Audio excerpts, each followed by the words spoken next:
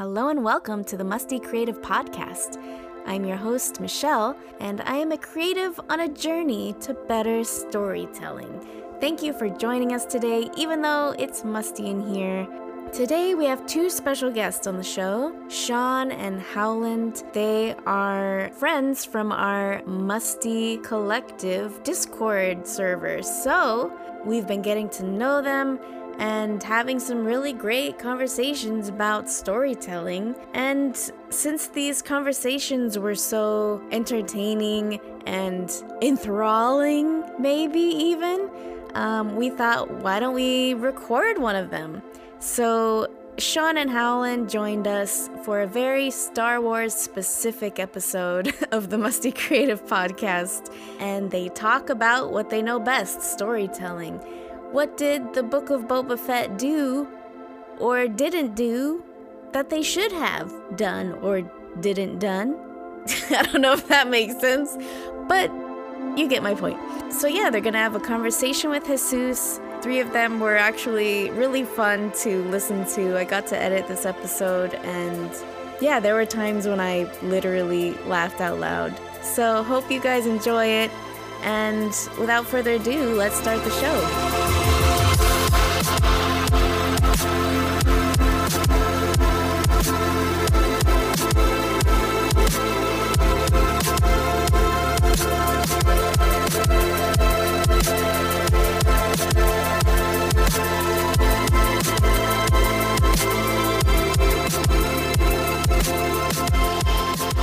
All right, we're here with another episode of the Musty Creative Podcast, and I have some friends with me today, Sean and Howland.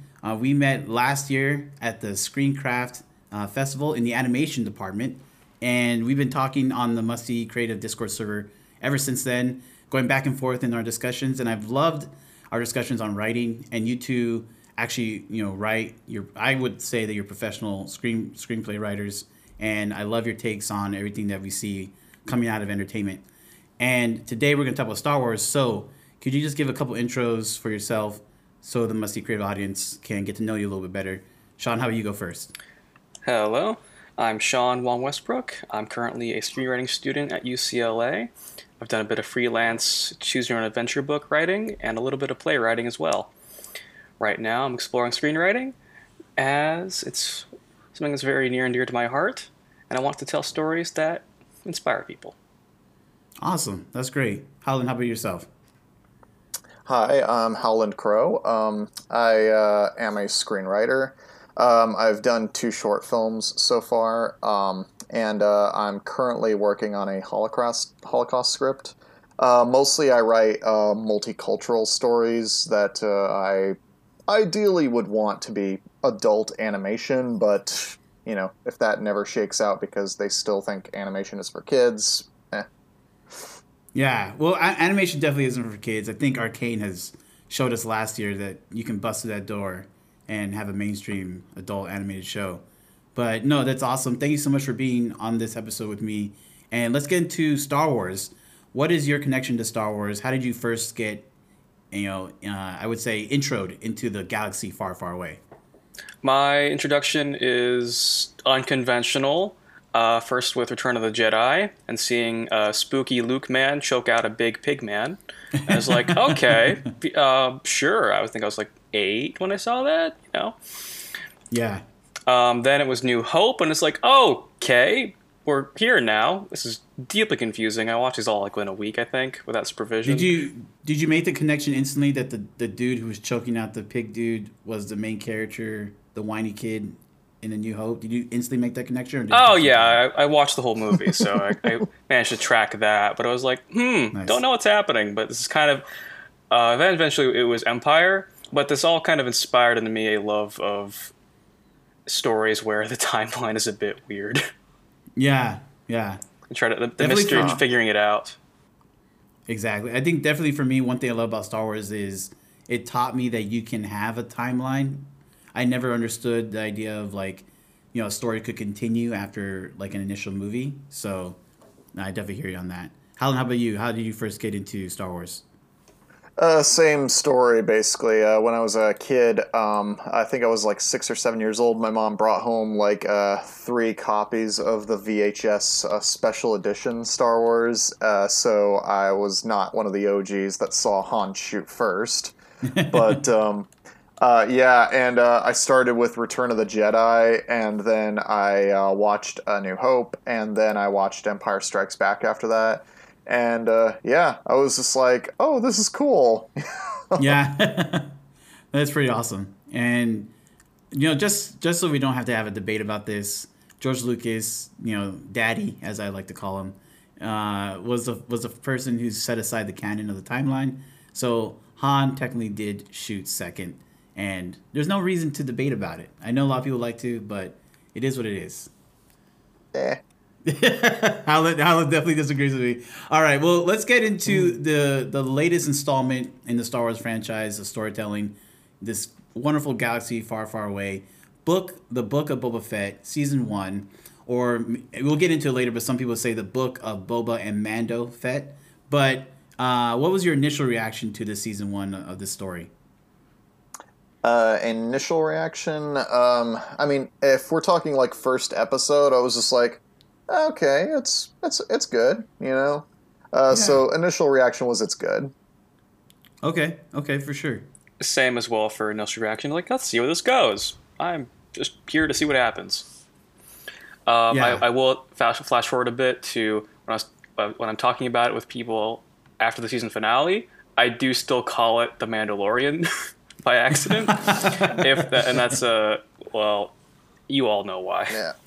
Yeah, no slight to the show, but those 2 episodes of Mandalorian were pretty awesome. Yeah, for me, I would say episode 1, I was sold with the fight at the end. Obviously, Boba Fett was trying to escape that Rodian, who's just a jerk, and now we know for sure now that Rodians are either super helpful or like they're super anti-helpful whatsoever. We have Greedo, and now we have this guy. I don't even know his name, but that big I think he had 6 arms or 4 arms, and he was like coming out of the sand. That big monster at the end of episode 1 had me, out of my seat. I was really excited for what we were gonna get to see, and I was super, super stoked by the end of the finale.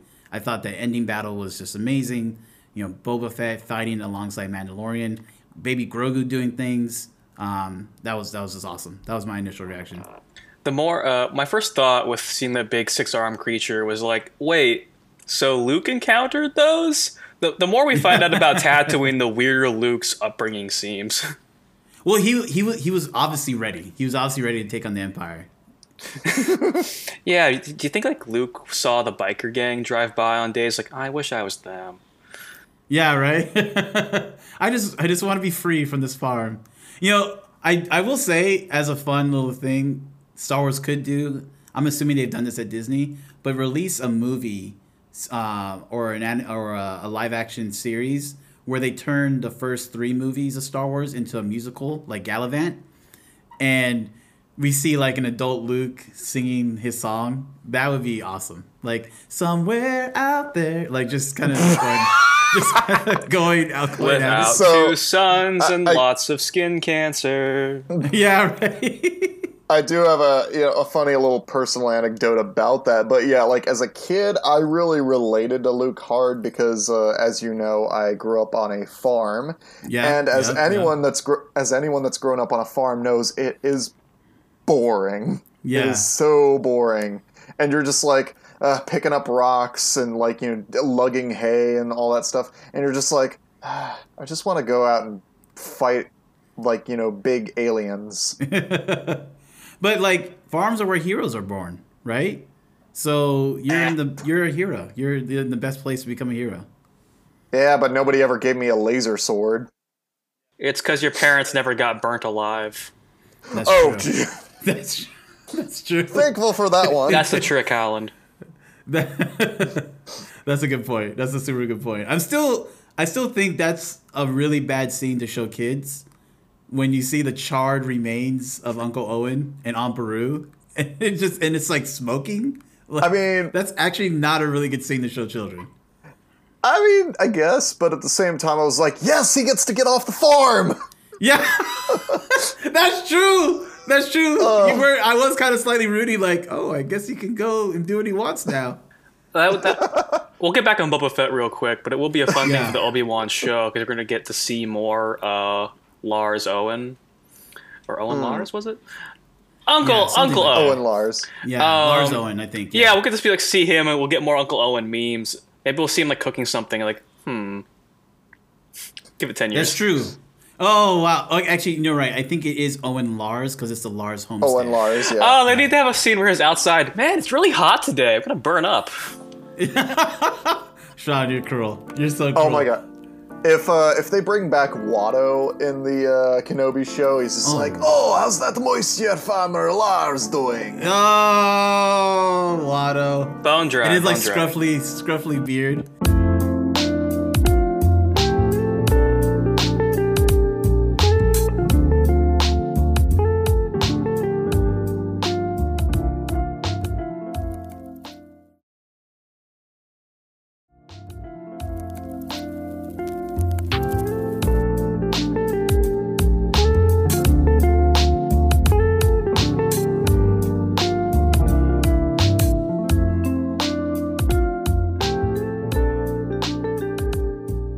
It says, bounty hunter, Boba Fett, and mercenary Fennec Shand navigate the underworld when they return to Tatooine to claim Jabba the Hutt's old turf. And now that we've seen the whole season, and again, we'll get more into this because we have some dedicated section time for this, but do you believe that is an honest tagline for this show? No. Unless the underworld of Star Wars is literally one street in Mos Espa. Yeah, no, I thought we were going to get more underbelly, but yeah, just go ahead, Howland. No, I had the same reaction where I'm just like, is it really just this one town? Like, you know, it seems like he's kind of stuck in his palace for a lot of it. Yeah, that's true. Yeah. And And Tatooine is a whole planet. yeah, it seems like he's going back and forth between his palace and the Twi'lek Club, and that's kind of it, mostly. Yeah, that's true. I think a lot could have been done with showing more Tatooine nightlife. Yeah. Go a little deeper into society. Because the concept of mods is interesting. Just a little Tatooine subculture. Going deeper into that is fine. Why people come to Tatooine or why they stay after a while. Right. Yeah, because it's very dry. It's not a fun place to be. I wouldn't want to stay unless I was getting the spice, right? So let's talk a little bit about the cast and crew. We have Robert Rodriguez. He directed, I want to say, 3 episodes of this season. So he got most time in the director's chair. If you don't know who Robert Rodriguez is, he directed Spy Kids, the wonderful 90s classic that then I think became the intro for Shark Boy and Lava Girl. But anyway. That was early 2000s. Oh, really? That was really Yeah, 2000s? yeah, Spy Kids was early 2000s, and his 90s classic was Desperado. Oh, okay. Good point. See, this is why they're here. This is why they're here, everyone. If you're listening and you're like, Jesus, you don't know what you're talking about, this is why they're here. No, so that's true. Because they had the 3D stuff, and that was you're right, that was early 2000s. Then we have Once Upon a Time in Mexico, one of my favorite films, actually. I actually really enjoyed that movie, and it has some classic lines in there, and I just thought it was a fun time. And then Sin City, he wasn't the sole director on, but he co-directed, or he did some scenes. Yeah, he co-directed. Yeah, but that's obviously a groundbreaking movie for back in those times.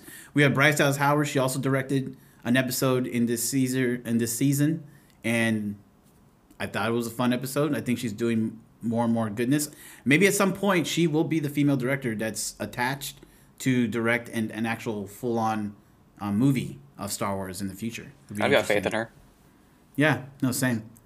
We have Jon Favreau, the creator of this whole kind of, take on live-action Star Wars. Dave Filoni wrote and directed.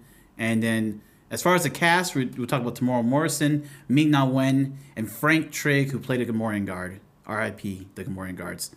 But as far as the cast and crew, what do y'all think about the direction and the writing for this season 1 of Book of Boba Fett compared to Mandalorian 1, season 1 and 2?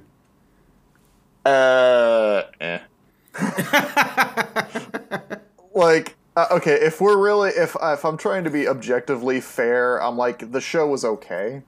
Okay. But okay. once you say things like comparing it to Mandalorian season 1 and season 2, I'm like, okay, now I got to bring that okay down a few notches. It's like an okay. I'm super hyped about it. I thought it was amazing, but Howland, I respect your objectiveness on this.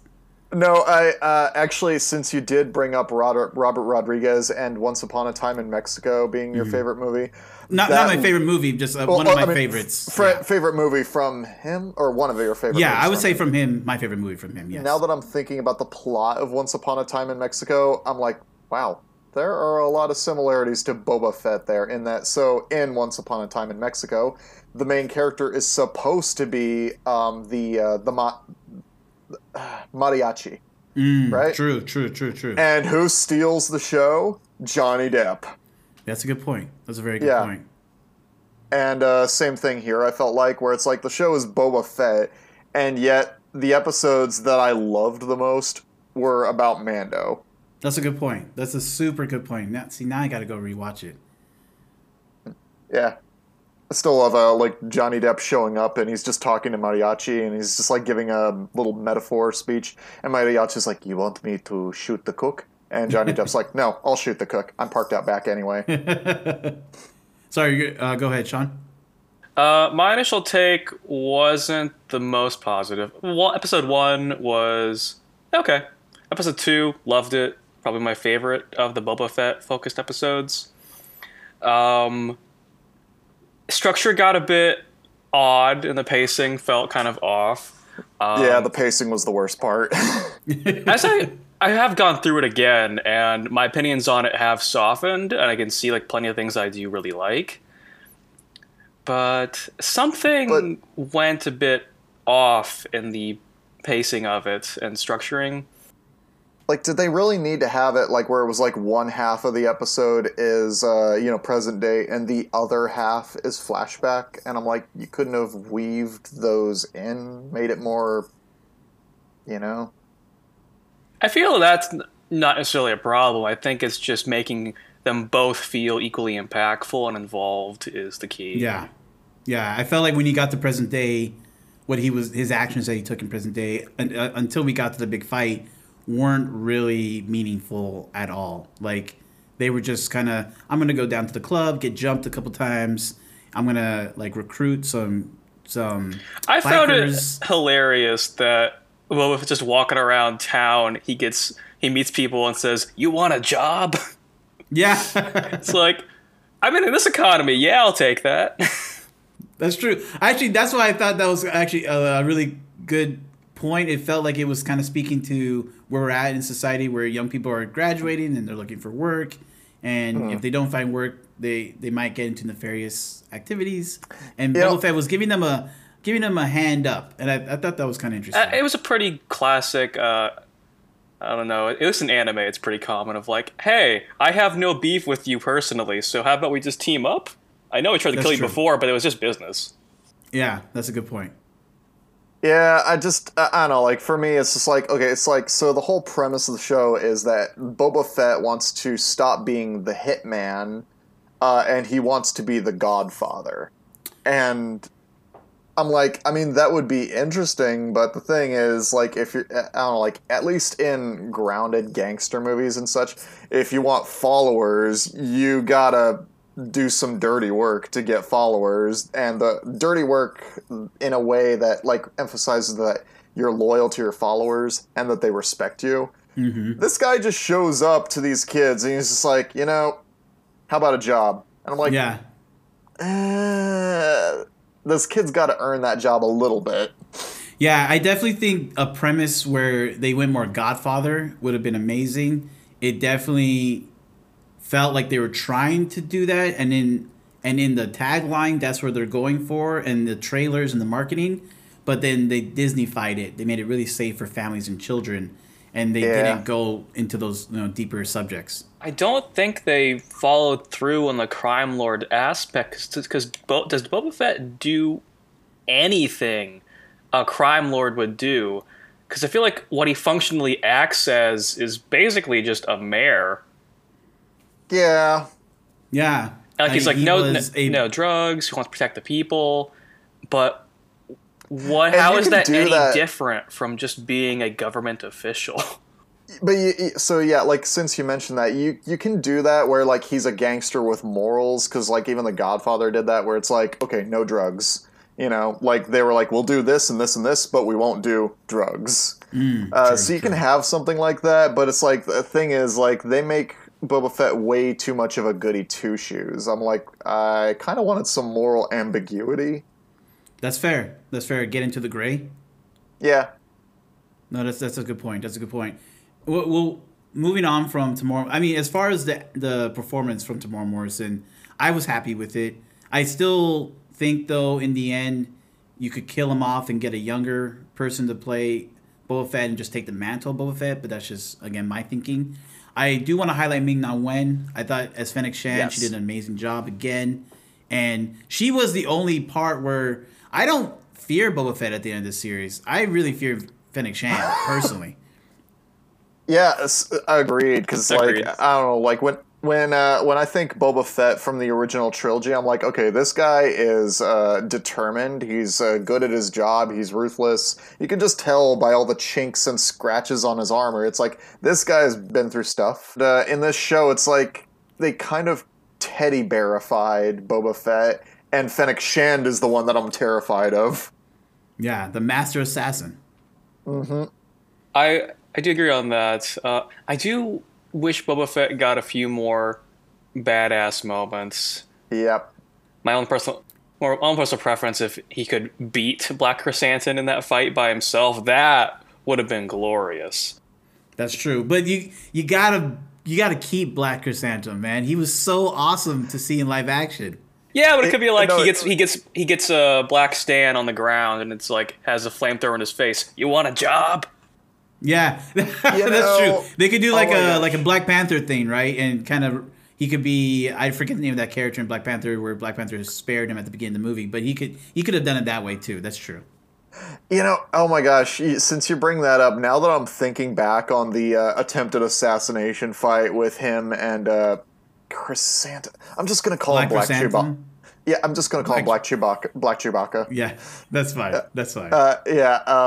Yeah, so between him and that fight where, like, I mean, I get that, you know, like, Boba was incapacitated and in his tank and such, but the way they did that whole fight, it kind of gave me, what do you call it? What's that, the hillbilly theme where they're like... Dukes of Hazzard?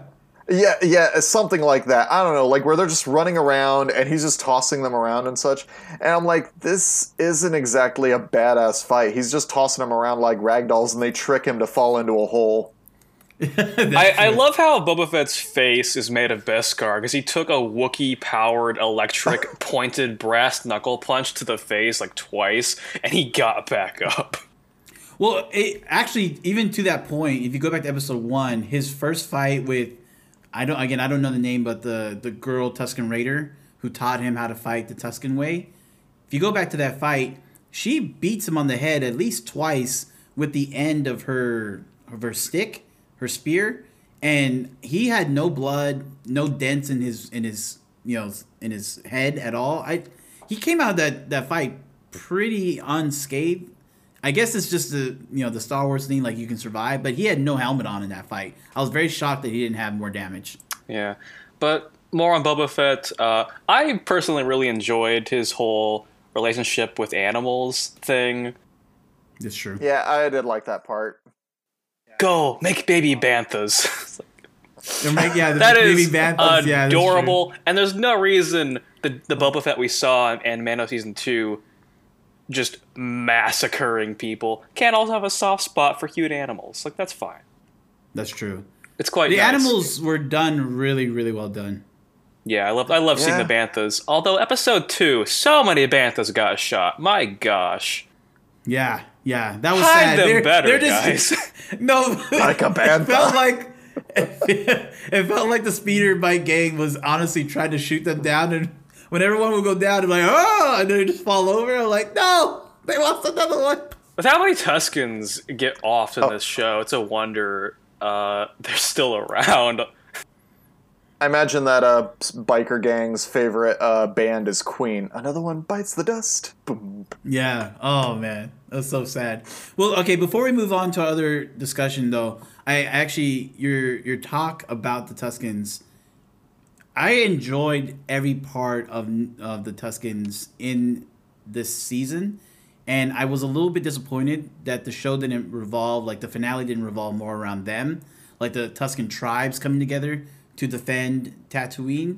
I thought that would have been pretty awesome against the Pikes, and I thought there was a lot of great parallels that could have been done between Book of Boba Fett season 1 and Dune. At least, you know, as I thought that's what Disney was actually moving towards when the show was starting, but they didn't go in that route. They went Mandalorian Grogu, and I was really disappointed by that. I thought they had some great potential, but I love learning more about the Tusken Raider culture. I do wonder if they were concerned about, hey, this is pretty Dune, isn't it? But it's he who controls fine. The spice controls Tatooine. It's fun. Yeah, the spice and everything. So the simulators are quite interesting. But I do think killing off the Tuscans was the biggest misstep of the show, even past making a third of it Mandalorian. Because they were by far the most interesting aspect of the story. Boba Fett's relationship with the Tuscans. And the whole idea and storyline that Tatooine is their world gets dropped instantly, and it's kind of an awkward trope where it's like, hey, my adopted family who are also like spiritual and more nature-based and also have an older claim to the land, which has some like basis in, you know, the whole of America and the crimes committed against the native peoples. And it's, hey, guess what? You see this inspiring, beautiful group, they die.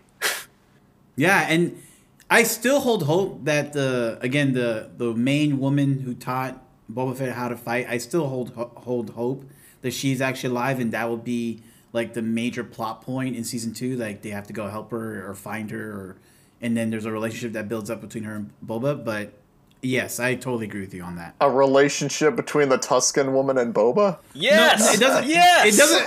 I mean, it doesn't have to be sexual. Warrior queen. It's like Hulk. It's like Hulk when he finds his queen on planet Hulk. And then obviously she gets destroyed in a bomb. But the point is that yes, give Boba Fett his warrior queen. If it's not gonna be Fennec Shand, it should be her. I mean, it's already weird enough finding out that apparently humans date Jawas in this world. That's weird. That's the worst fact in Boba Fett by far. And she made. I mean, I love that character whenever she shows up, but she made it seem that it did get sexual at some point, and I don't want to know the details of that. But I will say this though, I want to know what that first night would be with Boba Fett and his warrior queen. Does he unwrap the mask? Does he unfold it? The mask stays on. The mask stays on. I want to see what's under the mask. Is she hideous? I want to know. Look up her actress, and I think she's like the stunt double for Wonder Woman, so she is just a glorious Amazon. Well, yes, but but in Star Wars lore, I want to know what Tuscans look like under the mask. There has been some talk. There has been some drawings. I know there's some fanfic out there, but I want this canonized. I want to see what's under the mask. Maybe if Boba sees it, he'll go blind or something. I just want to see something.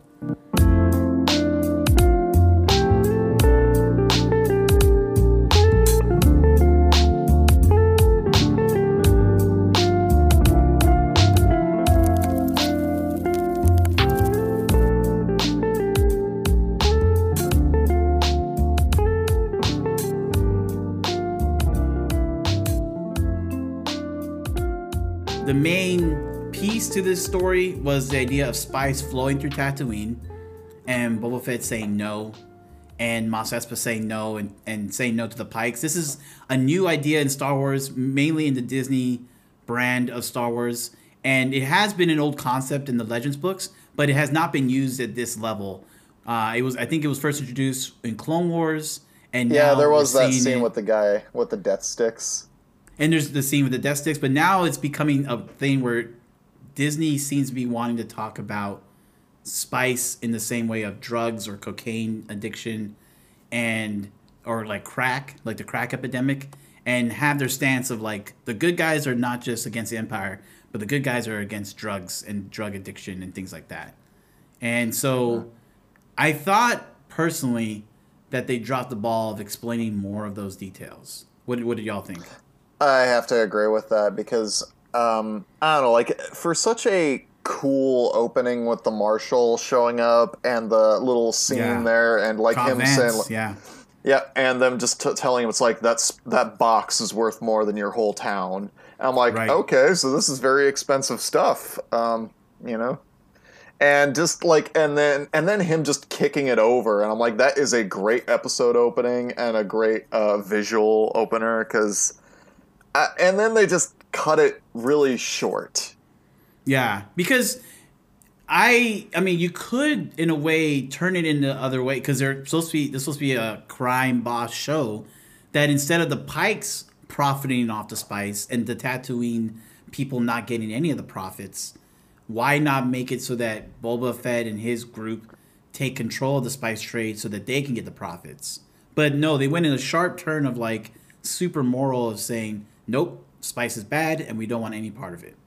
Wasn't there some quote that George Lucas was asked what spice is and he responded space heroin and that Han Solo was a drug runner? I don't know. Yeah. I've never heard that before, but that would be funny. Yeah, I forget where he said that, but he said that at some point. I mean, that would make sense as far as Han being a smuggler. It wasn't just like he was smuggling, paper dolls into Coruscant or something. Mm-hmm. Yeah. I do wish they went a little deeper into showing what spice was doing to the community. Because Boba Fett repeatedly states, like, these people are depending on me. Which I never bought for a second, to be honest. Like, if he had died and gone away, I think they would have been I feel like no one would have blinked. But except for the Pikes, right? The Pikes were encroaching more on their life. But go ahead, keep going. But we never saw the Pikes doing anything really of any kind. We never saw the consequences of the spice trade. We never saw the wealth coming in from it. We never saw a reason why people would depend upon Boba Fett. Besides, he gave jobs to 20 teenagers. True. But, like, actually, that's a really good point. I think someone would counter and say, well, they killed off the Tuskens and they blew up the club. But those are actions because Boba Fett and the Tuskens were like, we need to take out the train. If they had allowed the train to keep going through their territory, then it would have been fine. It's when they said, no, you can't come through our territory, that things got bloody. And then the same thing for the club, because of their attachment to Boba Fett, then they all got blown up. But what attachment is there? That's the other thing. Is like, I mean, like, okay, he's a daimyo. He's a daimyo. But the club, the blowing up of the club, while it was surprising, I was kind of like going like, I mean, do I care? Whoa, I mean, I cared. I miss Green Twi'lek man with the big pecs. Well, I forget the name of the innkeeper or whatever her name was. That was another loss for me. Like I thought for sure her and Boba Fett were gonna hook up. That's what I thought the whole point. But anyways, like it would have been just nice to have them in a room together, just talking and like trying to build some chemistry, whether it's relationship or friendship or a political alliance or something. Because like all we see is him walking into her club multiple times and her going like, "Oh, hi, I don't like you here, but da da da." Well, no, she didn't mind him. She paid him tribute in the first episode, but he never got farther than like 5 steps into the club, really. So it didn't seem like there was enough of an established relationship. But I actually was sad because then also people are wondering if the music players in the club are all dead too. Yes, insert scene of Darth Vader waking up. Where is Max Rebo? Is he safe? Yeah. Is he all right? Oh man. But no, it's just like, so like I feel like the madam of the club got more character development between her and Black Chewbacca than she did with Boba Fett. That's fair. And that was a really cool scene with Black Chewbacca and the Traditions. I really like that. Don't be racist for a moment. Stan thinks about it and chooses racism. Oh man. No, it spoke to something that we've known. At least Star Wars fans have known for years, that Tradoshans have enslaved Wookiees, but it finally, I think that was the first time that was really on screen saying and showing like what a Wookiee felt about Tradoshans and what Tradoshans felt about Wookiees. Mm-hmm. Yeah, that was appreciated. And I didn't notice the first time when people are bringing tribute to Boba Fett, the Trandoshan brings in a Wookiee rug. That's true. It's like, That's true. Okay. Yeah. And again, there's all these things that they could have touched on, but they went really, really safe. And I do think like this show would have been better if it was on Hulu.com instead of Disney Plus, so you can go a little bit darker. But there's so much we could talk about that. Let's get to our next topic about family and building community, and the idea that Boba Fett is building a crew. He's building a quote-unquote family, and he has a spiritual family in the Tusken Raiders. Let's talk about that. I'm curious about what you guys think. Is that there were repeated shots of young Boba Fett watching his dad fly off in his ship on Kamino. So that was giving me a sense of like, wait, so did Boba like grow up mostly alone then, waiting for his dad to come home on a planet full of water? Because then it's very beautiful if now he finds himself on a dry, barren desert planet, but now with a large group of people who accept him and are all going to stay with him. That's why they shouldn't have killed the Tuskens, but that's very poetic. That's very poetic and ironic, but poetic. By going to the opposite place, he's found peace now. You said it, man. Sean. Yeah. And I assume that's what they yes. were doing, but they didn't hammer it home hard enough, to my liking at least. Yeah. I do wonder if reports will come out, interviews, maybe featurettes, they'll explain like, well, we wanted to do this, and then we said, let's save this for season 2. Or we needed to give people a preview of what's going to happen for season 3 of Mandalorian. And going off that same vein for Community is I'm with Boba Fett mentioning once again like these people depend on me for defending against the Pikes, is that I guess he's trying to like, he wants a community. He's had a taste of it. He wants it back, and True. He's kind of rebuilding it with his little crime family. But it didn't get the same. It didn't have the same weight as the Tuskens, because we didn't get to see interactions with the common populace, really. Besides that one dude who's like, we don't respect you. Yeah. But I actually did like that, because the guy was fun. He was trying to play Boba Fett. I saw that coming, though. As soon as the actor showed up on the screen, I'm like, hey, wait a minute. It's the blind guy from Get Out. Oh, God. Turkey Baster? Oh, wait, no. Wrong movie. Never mind. Wrong movie. Mercy. All right. But I did actually appreciate that, because, again, it goes to our point of, like, we don't understand what Boba's place is here, and the people of Mos Espa, maybe they don't understand what his place is. So it's kind of nice refreshing that someone said in the show, like, yeah, we don't respect you. You have no real authority here. I wouldn't have minded it the thing about that sort of thing where it's just like the people don't respect you is like it's almost like he's an audience avatar going like, okay, Boba Fett's being really disappointing to me so far. Can Boba Fett actually do something to kind of like earn my respect and such? And then what he's gonna do is like, you want a job? And it's like, Yeah. Well, again, also in the finale, they went back to the community aspect one more time when Boba said, "Hey, we can move away from Mos Espa. We didn't need to fight here," and his group of 20-somethings, stood up to him and said, "No, like we're gonna stay. This is our people," and essentially saying, if you're claiming that these are your people, you have to stay here too. I kind of wish Boba Fett had put his foot down. He's just like, that's stupid. I'm going to take the high ground.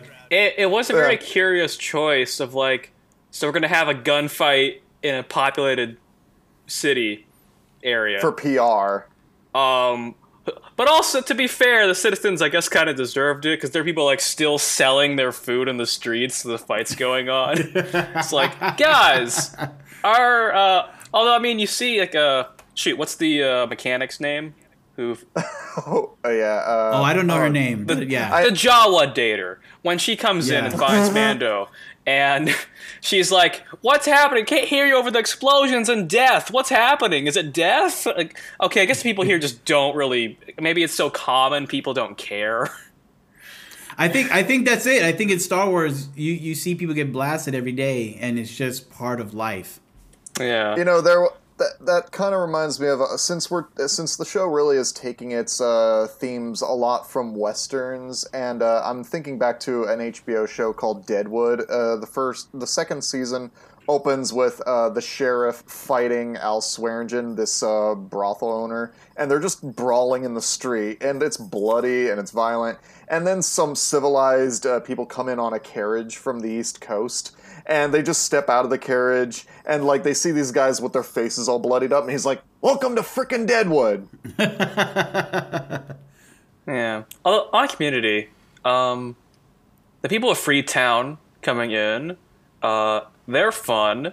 Although it does make me wonder is like once they're gone, so Boba Fett is patrolling all of Mos Espa with a dozen people. A lot of mods get killed. Yeah, that's a good point. I mean, Honestly, they probably could have saved a budget. Yo, go ahead.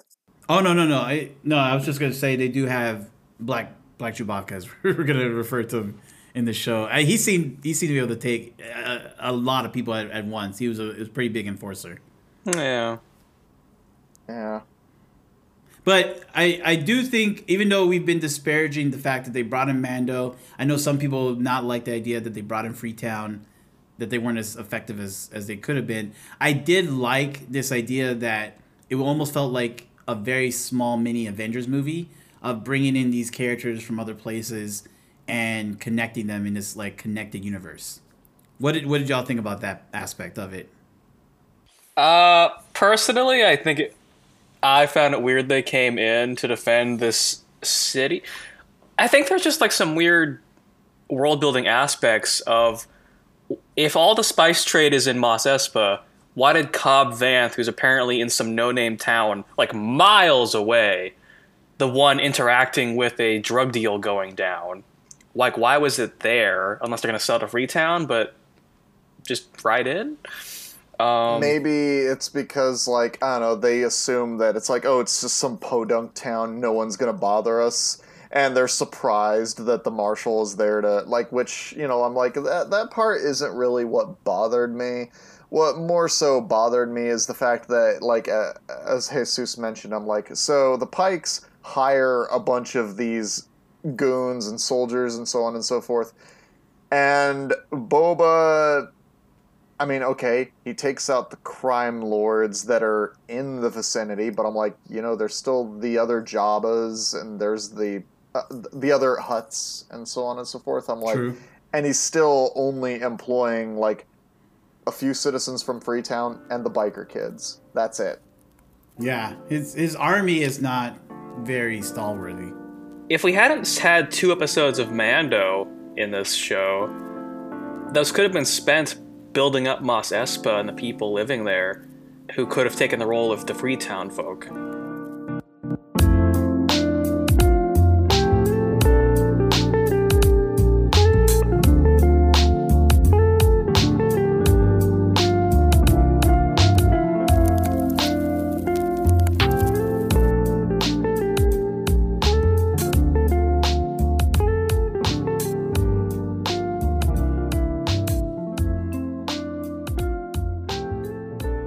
Big topic that came up. Obviously, we get 2 episodes. 1 episode without Baby Yoda, just Mandalorian, which I thought was great because it proved that you can have a Mandalorian show without Baby Yoda in the episode, which I think is good moving forward. But then we get to see Baby Yoda. We get to see Luke. We get to see the CG face Luke again, and they've, in my opinion, vastly improved upon it than the last time we saw it at the end of season 2. We get to see him on his planet building his temple. We see Ahsoka Tano again. But Luke makes Baby Yoda, he gives him a choice. Jedi training over Mandalorian. And he obviously chose one way. I was very upset with his choice. Were you upset with his choice? I got so much to say. Go on. You go, Howland. Howland is brimming. He's brimming. I was just watching. I'm like, why can't he have both? Why can't he have lightsaber and Beskar armor? It is a very curious thing. Is like they mentioned Tar Vizsla, who was Mandalorian and Jedi. So that's got to be that's like, so you're gonna do that again, right? That's what Baby Yoda's gonna be. That's the most obvious choice, an interesting choice. But it doesn't have to be all at once. It could be a gradual thing. So it kind of works out. Yeah, Grogu's kind does live for like 800, 900, maybe 1,000 years. So he has a lot of time on his hands. I do wonder if that choice from Luke, and some people even say that it was like really bad on Luke Skywalker, like he was being a jerk. But I do think it's more along the lines of like he is available now to teach, right? And he's a Jedi Master, the only Jedi Master in the galaxy at this time. And he wants to train Grogu properly so he doesn't go into the dark side. But having his tie to Mando, even though maybe he's grown and said you can have ties outside of the whole prequel Jedi Order, he wants him to be focused on his training of learning and mastering the Force. I believe offering the choice itself isn't a bad thing, because Grogu was distracted. You want to but you're both on the same page of what we're gonna do here. Right. One thing I saw online that was interesting was that it could be a classic kind of thing of choose one of these so both you and I know which one you chose, but then I'll give you the other one. That's true. Maybe Luke is not saying I won't train you anymore. I was kind of hoping that Baby Yoda would realize, oh, I'll train with Luke for like a couple years and I'll go hang out with Mando afterwards. You know, I'll be here. I do everything that happened. The Mandalorian episode that's a standalone, that stands. That's probably like one of my favorite episodes of Mandalorian by far. I could watch Mando hobble through that TSA that ring city screening. all day long. I could watch Mando be stuck in the freaking TSA line for 12 hours, and I'd love it. Who wouldn't? Pedro Pascal for life. I just love that I just love that he literally said, "Weapons are part of my religion." Mm-hmm. Yeah, I mean, I'm gonna try that at an airline one day. Oh, that'll go. Wow. Please do. Wow. I think it was very interesting, and it was all great, but it's not Book of Boba Fett relevant. It is Mandalorian Season 3 stuff, and I mean, it makes it so weird for if Star Wars is trying to be for casual viewers, this is very anti-casual. If you are trying to, like, hey, you want to follow the Mandalorian story? You got to watch these 2.5 episodes of Boba Fett. Like, what? That's not, my mom's not going to follow that. I do wonder what was the creative thinking behind that, adding those 2 episodes that were very jarring. I know in the end they tied in by having Mandalorian and Grogu help out Boba Fett in the finale, but it did feel very jarring. It does feel like there is with how Endgame ended, it does seem like it's kind of a trend now. Everyone wants their big extended universes. Everyone comes together for a big battle going on. But oh yeah, Endgame, that was like, what, 12 years of planning and careful work and build-up? You can't just recreate that instantly. And well, I don't think that was their Endgame. I think that was their mini first Avengers movie. That's what I think. I think they are still building to their Endgame. Yeah, everyone's got to stop building to end games. It's not gonna go well. It's gonna feel hollow. But this will not go the way you think, Luke Skywalker. Yeah, right? It's just even more baffling for me because, like, so even though they've had different directors every episode, they have one writer doing most of the season, with one episode where him and Dave Filoni shared writing credits. You talk about him and Jon Favreau? Yeah, it was just Jon Favreau the whole way, except for one episode where him and Filoni do the same. Yeah. And I'm just like, so it's not like a writer's room situation where you have kind of conflicting visions or anything. This is all mostly one guy, maybe 2 guys and such. And I'm just like, and I feel like I think that a lot of it was really Favreau. I feel like he got bored with writing certain parts and wanted to write other parts more. That's interesting. I mean, you could definitely tell the shift of energy when you got to Mando and his episode. And then, like, the massive shift of energy where they're bringing in Luke and he's doing all these moves and he's talking and jumping around and Baby Yoda's jumping around and dodging bullet fire or laser fire. Like, it was... More energy than Luke had. It was just more energetic. I don't know how else to say it, but as far as the pacing, the writing, the dialogue, the careful thought, the direction, it just felt like a whole different show. The whole feeling about it was different. It was so strange. Like that main street in Mos Espa felt so much less real than the ring than like the Halo Mando is walking on, which has so much CG going on. Yeah, that's true. But yeah, final thoughts on the Grogu Luke Mando stuff. I enjoyed it. I found it interesting and fun. But I don't see the logic behind it being in the Book of Boba Fett. And I also was very troubled by the fact that Mando and Grogu were apart for only 2 episodes. Is that I felt like that distance should have been like a substantial part of Mando Season 3, where we have these 2 parallel stories of them trying to find their ways, but not being whole anymore without the other. No, I actually completely agree. I thought they were going to be gone forever, or at least a really, really long time. At least half a season. Preferably most of one. I was kind of thinking, like, we go into the let's take Mandalore back kind of plot, which is our arc, which is where it seems like we're going. And then Mando is in trouble, and kind of like Return of the King for Lord of the Rings. Grogu and Luke, maybe even a young Kylo Ren show up, and he was like, "Oh, the Jedi are here, and they're here to help us." And I know it's cheesy, but that's what I was kind of hoping. No, I'm just imagining holding like little baby Kylo. It's like murder. And Han's that's why Han left and was like, "Nope." Mercy. And Anakin's Force Ghost is just going, yes. Mercy. Okay. All right. So in the end, Howland, do you think, or do you agree with Grogu's choice of choosing Mando over becoming a Jedi? I mean, okay, so the kid in me is like, why can't you have both? Be a Jedi and get your Mando daddy.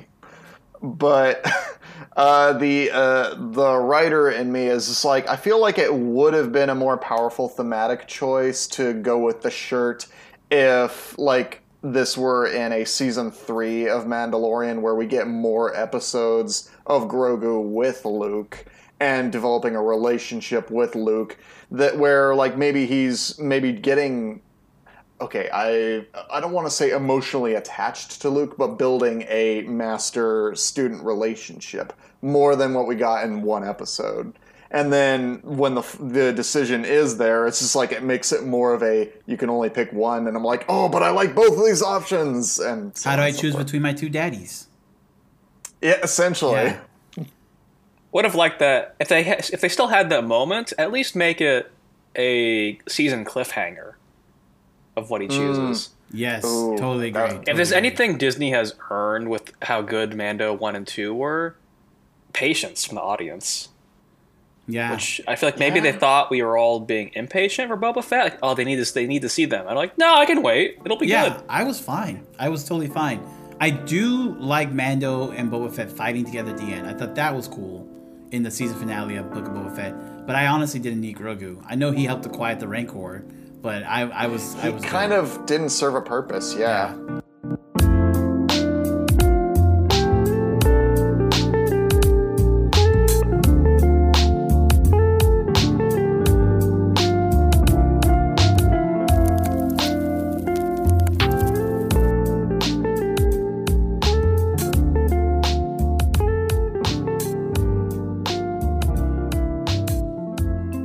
We have Cad Bane's reveal. Beautiful, beautiful shot. Oh, yes. We have Luke's planet. I love all the shots. Boba with the Tuskens, the first monster kill in episode 1. Not really a really great cinematography shot, but just great direction. Just overall, like, great production work to, like, make that scene like, really, really work. And then Boba's Vision Quest, and then the Rancor in the fight in season finale. Again, I just thought visual effects, special effects, everyone coming together was just awesome. Yeah, it looked really good. I'd say my childish most favorite cinematographic moment was the Rancor on the tower looking like King Kong. Yeah. It was hammy. It was fun. Yeah. I did love, like, because I was like, where's Boba going? And I totally had forgotten about him. And I was just focused on Mando and everyone else, like Freetown, trying to fight these big robots. And then he's just like on this giant thing, like. I would love to do that. That was awesome. To be fair, it is kind of fun. Like in Book of Boba Fett, there's so little Boba Fett. It's nice when he shows up. It's a surprise. It's like a treat. Mercy. You can have a little Boba in your show.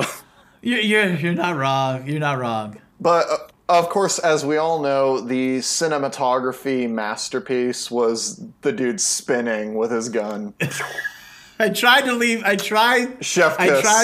that out so we wouldn't sound like such haters, but yes, I don't know why they chose that sense of choreography. If we could go back to the slow speed race and that shot of the girl, kind of slowing down her speed bike. Oh yeah, I like it. I like it as a shot, but I understand why people have issues with it. To the spinning mod, it was a nice spin. It was smooth. Well done there. And also to the guy with the robot eye, you're my favorite mod. So yeah, no, same. He was my favorite. I think you did. I think you were wonderful. Love seeing you. Other favorite shots, literally any shot with the Black Tusken Queen. True. Yeah. True. And the dance with Boba after he's made his gaffy stick. Oh, yeah. I think it was gaffy.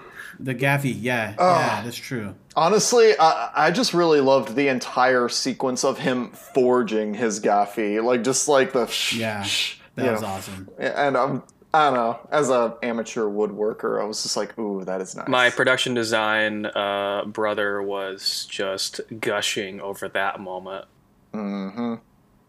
Yeah, it was beautiful. I think going back to the Vision Quest, just like the whole idea that there was like a tree in Tatooine and then the whole lizard going up his nose. But like, I was like, there's a tree? And then they were talking about the lore of like how the planet used to be covered in oceans. And then something had happened to it and then destroyed the ecology of the planet. And then it turned into a massive dune sea. I thought that was really awesome. Again, speaking to what we talked about earlier, I want more of that. Like, yeah, I want more of it too. Give us more Tatooine lore that goes deeper than just being a desert planet. Give us more Tusken lore, but maybe we'll get that in season 2. Mm-hmm. If I remember correctly, I believe in Legends, Tatooine was, I don't know if an ocean planet, but at least a nice planet. And then it just got glassed by orbital bombardment. Yeah, maybe something like that. I'm not sure. Another thing that I just actually like. Okay, so a shot that I really absolutely love. I mean, yes, of course, Cad Bane showing up, and that is a great shot. But it's more so like when you get closer and his hat is still down, and I'm just like, oh, what's under there? What's under there? What's under there? And then he lifts the hat up, and I'm just like, oh, whoa, what is this? Also, guy? yeah, because Howland, you had not heard about Cad Bane or seen him before. I didn't know who he was. So that must have been pretty thrilling. When I saw him, I was like, oh, I know who this is. And I'm just like, ooh, I don't know who this is. It was just intimidating from season 1, and the voice was just really good. Oh yeah. That voice is wonderful. Give him an ASMR channel. That'd be awesome. What is the theme of Star Wars, in your humble opinion? Why does this galaxy far, far away resonate with us all? I feel like, I feel like, basic, very underdogs versus, like, oppression sort of stuff. And, because, it's called Star Wars. It's not Star Peace. It's not Star Diplomacy, which is probably what they should have called the prequels, but... Whoa. There was a whole Clone Wars, or Clone War in there. Yep, and a lot of blah, blah, blah, the Republic, blah, blah, blah, blah, blah. Okay, we can have this debate another time. I will defend the prequels. I will defend their honor. I will defend their honor too. They're good. when they are good. Anyway, so where was I? Yes. So like the whole thing about Star Wars, as far as thematically, what it means to me, like, is basically just like, essentially just underdogs fighting oppression. Like that's kind of what it always was to me. You know? Yeah, that's a good point. How about you, Sean? That's a hard question. I definitely agree on a number of Howland's points of like that's what the greater like quote quote plot usually is of Star Wars. But for me personally, I'm finding like the real value and heart of Star Wars being in something like Mando and Grogu's relationship of people who have just had difficult paths finding family in each other. And it's a nice contrast in that in a Star Wars galaxy that is just getting bigger and bigger with all these projects, the thing people find most wonderful about it is a relationship between two individuals. Oh wow, that was deep. That was deep. I don't have anything as profound. My main thing for the theme of Star Wars, in my humble opinion, is the idea that you start from like a small place, unknown, and not with hard work or whatever, but just through whatever story you go through, you can accomplish big things and you can change the fate of an entire galaxy. I think for me, it resonates the fact that we see all these issues in the world, and you want to feel that if you are good, quote unquote good, and you continue to do the right thing to help people, that you can actually make the whole world, the whole galaxy, a better place for people to live in. That's what I take from it. And for me, what resonates so much out of Star Wars is definitely relationships, but for me, it's a sense of freedom. Star Wars, in my opinion, captures that like Americana ideal of get in your car and go, fix it if it breaks down, get in your speeder and go, get in your ship and go. No one to tell you where to go and how to be, and you can just travel and explore and have new adventures whenever you can. And that's really the spirit of Star Wars that I love about it. Yeah, I don't disagree with that at all. Thanks, man. Appreciate it. All right, so our last, this is really for you two. I'd love to hear your take on this question. Because you're all screenwriters, up-and-comers, going to see your name in lights in the future. And if movie theaters are still existing. Right. We're not all stuck and trapped in the metaverse, right? But what stories would you like to tell in Star Wars? Or at least be told in Star Wars? Any Tag and Bink fans out there, this is for you. Let's get those boys back in here. Tag and Bink? I believe that's their name. Oh, wow. Okay. Tag and Bink. I think they were two... It's a stupid little comic series that's just fun. Like these... They're somehow... These two idiots are somehow present at every single major Star Wars event. Awesome. That's cool. What I would want to tell... I've been talking about this one for a long time in my own head and with family. I want to see a show called Troopers or Imperials or Imps, where let's see the civilian side of things. Let's see what it's like being in the Empire. Actually, that was something I talked to somebody about where I was like, I've been watching Star Wars movies for a long time. How come we never, ever see any civilian supporters of the Empire? Like, you never see anyone with a pro-Empire sign going, woo, the Empire is great. Like the people we saw in Mando Season 2 on the Dreadnought or Juggernaut episode where Mando has to take his helmet off the first time. We see those supporters there, but they're like the mega fanatics who ran off to Space Brazil or Argentina. Argentina, I believe, was the Nazis' whole shtick. So there's that, but then there's like stuff mentioned in Rogue One with Andor, where it sounds like he was basically rebel Taliban for a while, doing really bad things. So, although I can get like the reason they wouldn't want to do that, because it's like, hey, let's not humanize these Imperials we kill with incredible abandon. It's like supporting fascism or kind of thing. Yeah, because it'd probably feel kind of Man in the High Castle-y, to be honest. If you want to avoid that, then there's a Troopers option where it's follow a bunch of soldiers and their partners and like their families back home as they just enlist to go and fight rebel scum. Yeah, I think if they do it from that angle, where they are young cadets and they see the horrors of war for the first time, I think that could be a strong case. There's a little bit of it in the Bad Batch where you get to see them like phasing clones out and bringing in conscripts or volunteers, and one of them is like, hey, meals, a bed, and a salary, that's more than the Republic ever gave me. And so that's the easiest way to get new soldiers. And like, yeah, they're just kids. It's weird how fast that Bad Batch had the Republic go 100% Empire, but hey, it was kind of a progression that way anyway. But still, there's more you could do with it. No, I agree. How about you, Howland? What stories would you like to be told in Star Wars? Honestly, I would like something 100% from the perspective of the droids. Okay. Because, like, even though I am not a fan of the Solo movie, I don't like Solo. It was a bad movie, badly written, so on and so forth and such.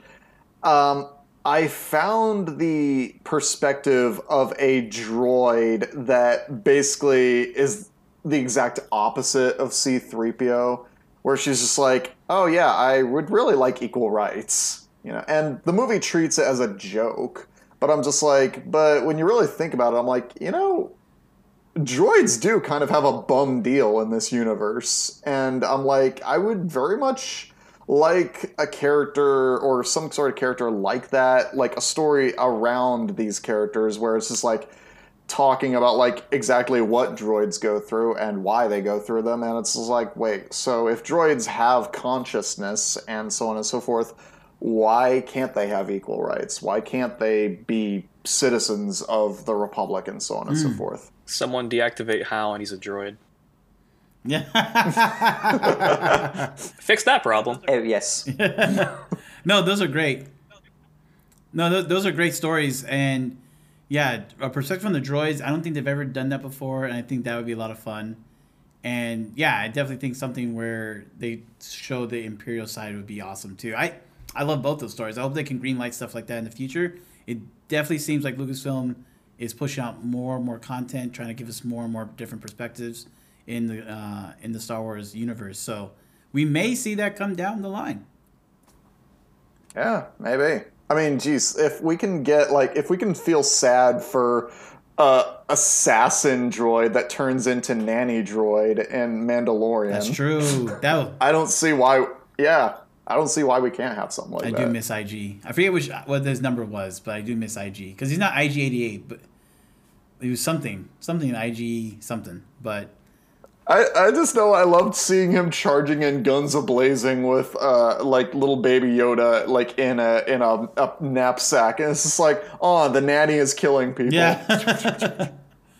Well, we want to thank you again, Sean and Howland, for joining us here on the Musty Creative Podcast. And Musty listeners, hope you enjoyed that breakdown into Star Wars, into Book of Boba Fett Season 1. Hopefully you enjoyed and have your own takes. Please email us at themustycreative@gmail.com if you have any feedback you want to give to us. Sean and Howland, for your careers, we're looking forward to everything you're doing in the future. Is there any projects we should look out for or any way that you would like people to contact you?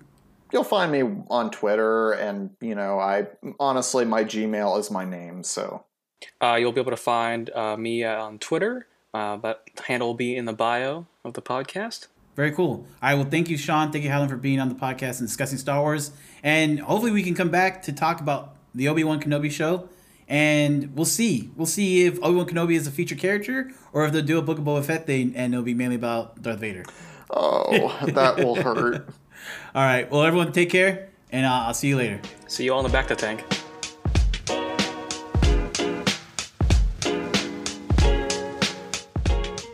That was a really fun conversation. Thank you, Howland and Sean, for being on the show, and Jesus for doing a great job interviewing them. For our next episode, we have another special guest, Mai Koithong, who is a freelance writer for games. So should be pretty interesting if you're into video games. And if you yourself want to be featured as a guest on our show, you can email us at themustycreative@gmail.com and tell us why you think you'd make a good guest. A big thanks to our monthly supporters for helping us make this episode of the Musty Creative Podcast possible. You know who you are. If you want to become a financial supporter of our show, visit our Patreon page at patreon.com/mustycreative and help us make this show the best. That's all the time we have for. Remember to leave us a very important review on Apple Podcasts and find us on Twitter, Instagram, Facebook, and now it is time to shower up.